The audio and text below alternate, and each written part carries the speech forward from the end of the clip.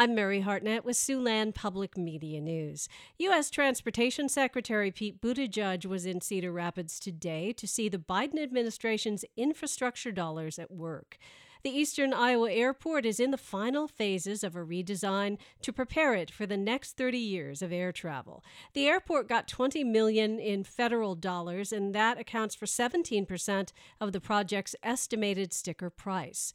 Located off Wright Brothers Boulevard, Buttigieg says it was a fitting reminder that flight began in the Midwest. It's appropriate then that Americans ought to have the best air travel in the world, but we've been slipping.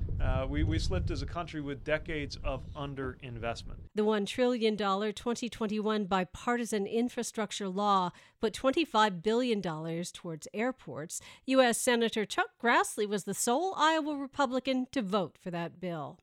The New York-based company that will operate Iowa's new state-funded private school financial assistance program will be paid $4.3 million over the first 3 years, according to the terms of the contract with the state and the Sioux City Journal.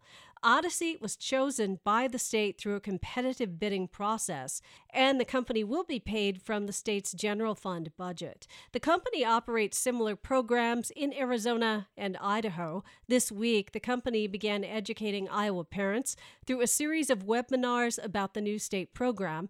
It is projected to ultimately cost the state $107 million in the first year and $345 million annually at full implementation. Under the new law, Iowans will be eligible for state funding equal to the amount of state per pupil funding for K-12 public education.